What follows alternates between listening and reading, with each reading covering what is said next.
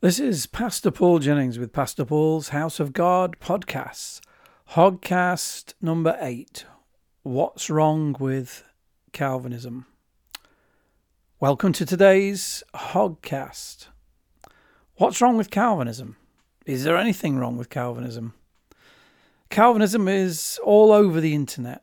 Calvinist preachers, Calvinist churches, Calvinist mega churches, Calvinist t-shirts, coffee mugs, even Calvinist beers, so I'm told, and Calvinist tattoos. In short, Calvinism is popular. Maybe even Calvinism is cool. I don't know. But what is Calvinism? Calvinism is a way of interpreting the Bible that takes its name from the theologian John Calvin, although there seems to have been some development of his ideas since its beginning. It is characterized by the 5 points of Calvinism, 5 points of doctrine, which is also known as TULIP, after the first letter of each point. Point 1 being T for total depravity. Point 2 being U for unconditional election. Point 3 being L for limited atonement. Point 4 being I for irresistible grace. Point 5 being P for perseverance of the saints. But we'll get into these in just a moment. But it's worth pointing out that Calvinism is also known by other names, and this is probably for me where some of the trouble really begins. Calvinists lay claim to things that are not exclusive to Calvinism, and therefore they lay the groundwork for accepting a theological system that otherwise people might be more cautious about. This isn't the whole problem, not by any means, but I think it might be the start. So firstly, Calvinists sometimes call their system the doctrines of grace. Now, I once heard a young Christian say, well, I'm interested in doctrine and I believe in grace. Does that make me a Calvinist? Well, no, not necessarily. Listen, if you think that you were saved by anything other than grace, then you are simply not saved. Calvinism does not have a monopoly on grace any more than it has a monopoly on doctrine. So to call Calvinism the doctrines of grace is misleading, because the implication is that Christians who are not Calvinists either don't believe in grace or don't understand grace, and that their doctrines are somehow anti-grace, which is absurd. In fact, I'm going to suggest to you that of all the methods of interpreting the Bible, the Calvinist system is in reality the least gracious of all. But more of that later. Secondly, you may hear Calvinists refer to themselves as Reformed. Now, this is not wrong, since Calvinism is a Protestant theology coming out of the Reformation. However, it is something of a misnomer, since the Reformation started with Martin Luther, not John Calvin. And whilst there are some similarities between Lutheranism and Calvinism, they are not identical. Secondly, the theological nemesis of Calvinism, which is Arminianism, also comes from the time of the Reformation and is also a Protestant theology, also holding to what we call the 5 solas, including sola gratia, or by grace alone. In fact, in theologically correct terminology, classical Arminians are more properly known as Reformed Arminians. Wow. Now that's going to give some people a bit of a headache, isn't it? But it shows that we should all be more careful in the terms that we throw around and, maybe more precise in our speech, and perhaps it would be a good idea to make an effort to learn some church history. Thirdly, we need to see that whilst Calvinists claim that their system is the most scholarly and the most biblical, it is actually seriously deficient in both of these areas. The claims of scholarship amongst Calvinists has been greatly exaggerated. Being a Calvinist does not automatically make one an academic or a Bible scholar. And whilst I personally think academia is hyped far too much these days, it must be said that there are just as many scholars on the Arminian side, just as many Greek experts as on the Calvinist. The difference is Arminian theology, certainly historically, has been far more exegetical, being primarily taught in the context of Bible commentaries. So things like John Wesley's explanatory notes on the New Testament and on his notes on the Old Testament, Benson's Bible commentary, and so on, whilst Calvinism has leaned more on systematic theology, probably following examples like Calvin's Institutes. And I think the problem with that, what's wrong with that, the snare, if you like, is that putting the theology before the biblical context relies more on theorizing and philosophizing. Hence, almost all the systematic theology books coming out at the moment, almost all, are Calvinist. And this adds to the misapprehension that Calvinists are more scholarly and Arminians less so. The fourth issue with Calvinism involves its 5 points, which I'll just go through briefly, but in a little bit of detail. So point number 1, the T in tulip, was total depravity. Now, it may surprise you to know that Arminians also believe in total depravity. See, Arminianism is in parts different to Calvinism, but it is not the total opposite of Calvinism. For an Arminian, total depravity means that the corruption of sin has reached every area of one's character. But it does not mean that we are not able to do any good.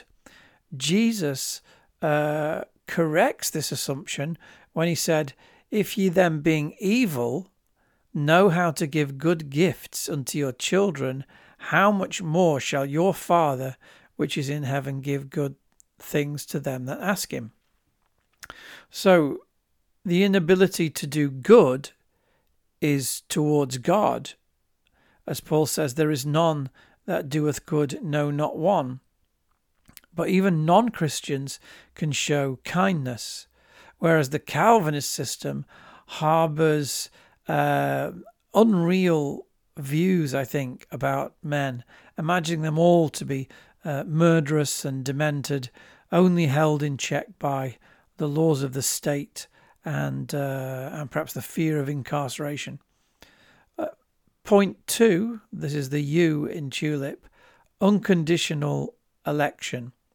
This is the view that only a special group of people have been arbitrarily selected for salvation by God, and therefore necessarily the rest of humanity have been created purely so that God can punish them for eternity. The word unconditional makes it clear that Calvinists do not believe that anyone had a choice in this. So that if we take a verse like John 1 verse 12, but as many as received him, to them gave he the power to become the sons of God, even to them that believe on his name. Under the Calvinist system, those that received him could not have done otherwise, and those that received him not could not have done otherwise either. Which makes me wonder then, why is God going to punish those who received him not, since that is what God wanted them to do in the first place? Okay, point 3 is the L in tulip, limited atonement.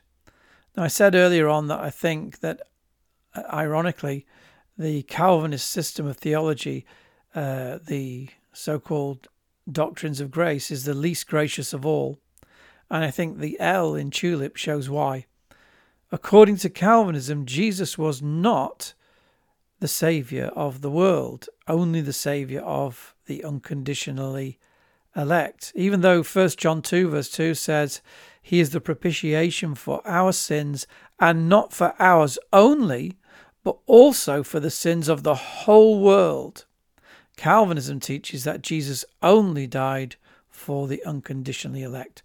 And you may notice, by the way, how these doctrines take a biblical idea such as election, grace, and so on, and they add a prefix, they add another word that subtly changes its meaning.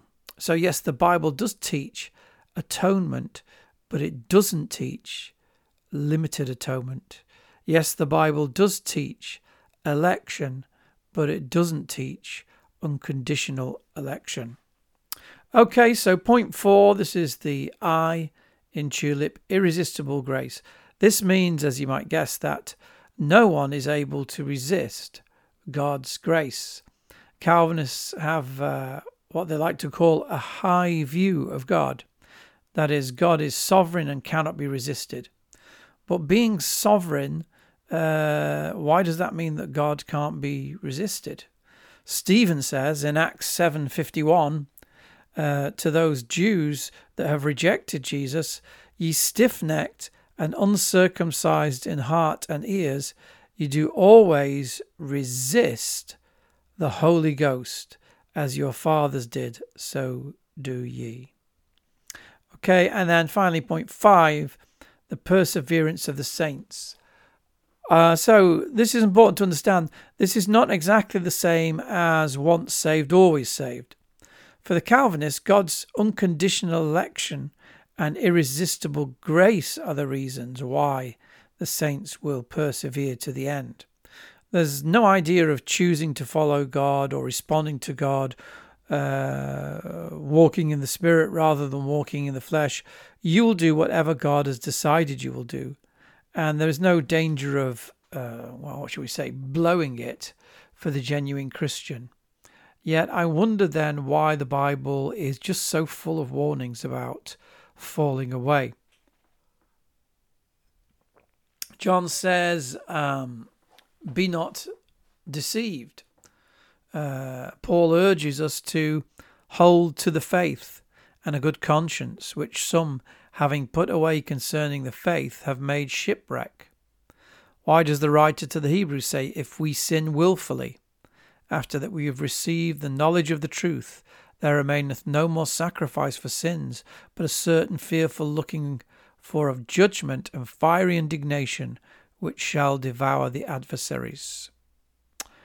Whilst we consider the questions that I've raised regarding the consistency of Calvinist teaching with biblical doctrine, let us now consider the consistency of Calvinism with itself. And this is where Calvinism, I think, starts to drift away from the text of the scriptures and enter into a far more sort of theoretical, metaphysical, philosophical understanding of God.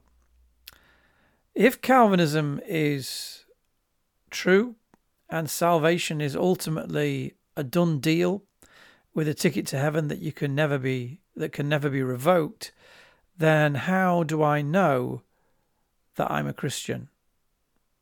If a Calvinist starts to look at his or her actions, what they do, what they don't do, then their Calvinist conscience will say, that's works salvation. If he or she looks to the time when they chose to follow Jesus, no, that will be the error of decisional regeneration. That's almost Arminianism. But doesn't the Bible teach that the Spirit beareth witness with our spirit that we are the children of God? Now, here's a big problem for Calvinists. Here's a problem in general for people who subscribe completely and unreservedly to this particular theological system. John Calvin taught a doctrine called evanescent grace. This is a doctrine of temporal grace, in which God overcomes a non-elect person's total depravity and total inability by giving them an effectual or irresistible grace, but only temporarily, until God later withdraws that grace. Here's what John Calvin himself says: "Let no one think that those who fall away were of the predestined, called according to the purpose, and truly sons of the promise. For those who appear to live piously may be called sons of God, but since they will eventually live impiously and die in that impiety, God does not call them sons in his foreknowledge. There are sons of God who do not yet appear so to us, but now do so to God, and there are those who, on account of some arrogated or temporal grace, are called so by us, but are not so to God." This is a quote from Concerning the Eternal Predestination of God, page 66. Did you hear it? Temporal grace. So God was only playing with them. It was a divine joke, or possibly a means of further punishment by deception. He made them think they were Christians, but they never actually were. I mean, it's just horrible. How any Calvinists can know the joy of eternal assurance when such horrible doctrines are being put forth. And put forth they must be to explain why so many who follow Christ are drawn aside and enticed by the cares of the world and by the deceitfulness of riches. After all, how can a Christian fall away and be lost if the 5 points of Calvinism are true? So Calvinists talk about having a high view of God, but it isn't the concept of a God who, well, effectively lies. That's just about the lowest view of God you could have. Isn't the view of a Saviour who could have died for everyone but chose not to a lesser Saviour? Okay, the fifth problem with Calvinism is what we call their ordo salutis, that is the order of salvation. Now listen, Calvinists believe that God regenerates a person first. In other words, they're born again first, and then they are able to believe. One Calvinist preacher put it like this: a man is not saved because he believes in Christ.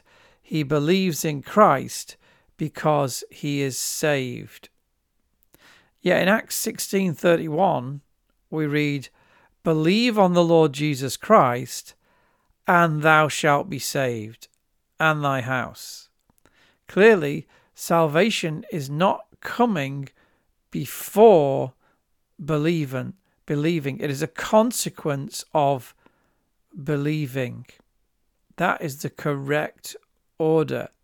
Therefore, Calvinism has an incorrect understanding of the order of salvation and is therefore a deficient system for understanding biblical doctrine, particularly doctrine that relates to salvation. This is a serious error because it strikes at the heart of the gospel. The sixth issue for me is that Calvinism militates against evangelism and holiness. Now, having said that, I have brothers in Christ who are Calvinists, and one particularly who I have great personal admiration and love for. Remember, this is against Calvinism, not against other brothers or sisters in Christ. It's against the theological system that I'm speaking.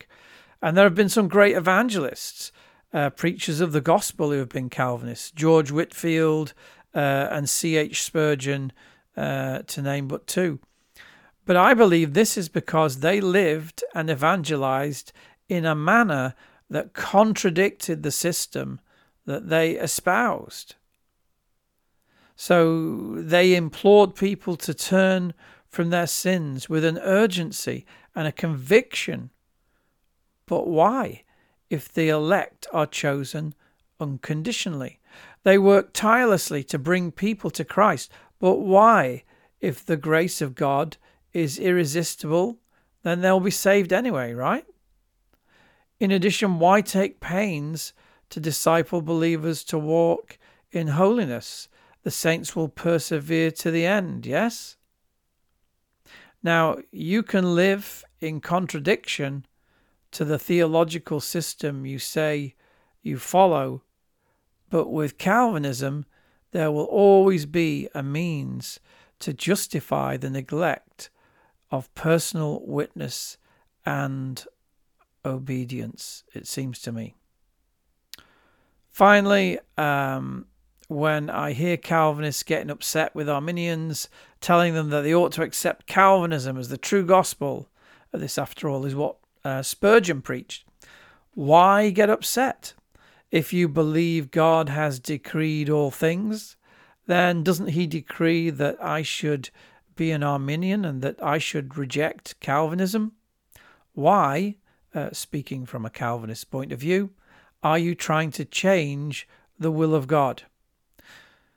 So, to summarize, these are my 7 objections to Calvinism. 1. Calvinism misapplies theological and doctrinal terms and therefore misleads Christians. 2. Calvinism misuses historical terms. 3. Calvinism claims scholarly superiority in a way that is false and sanctimonious. 4. Calvinism's 5 points are unbiblical.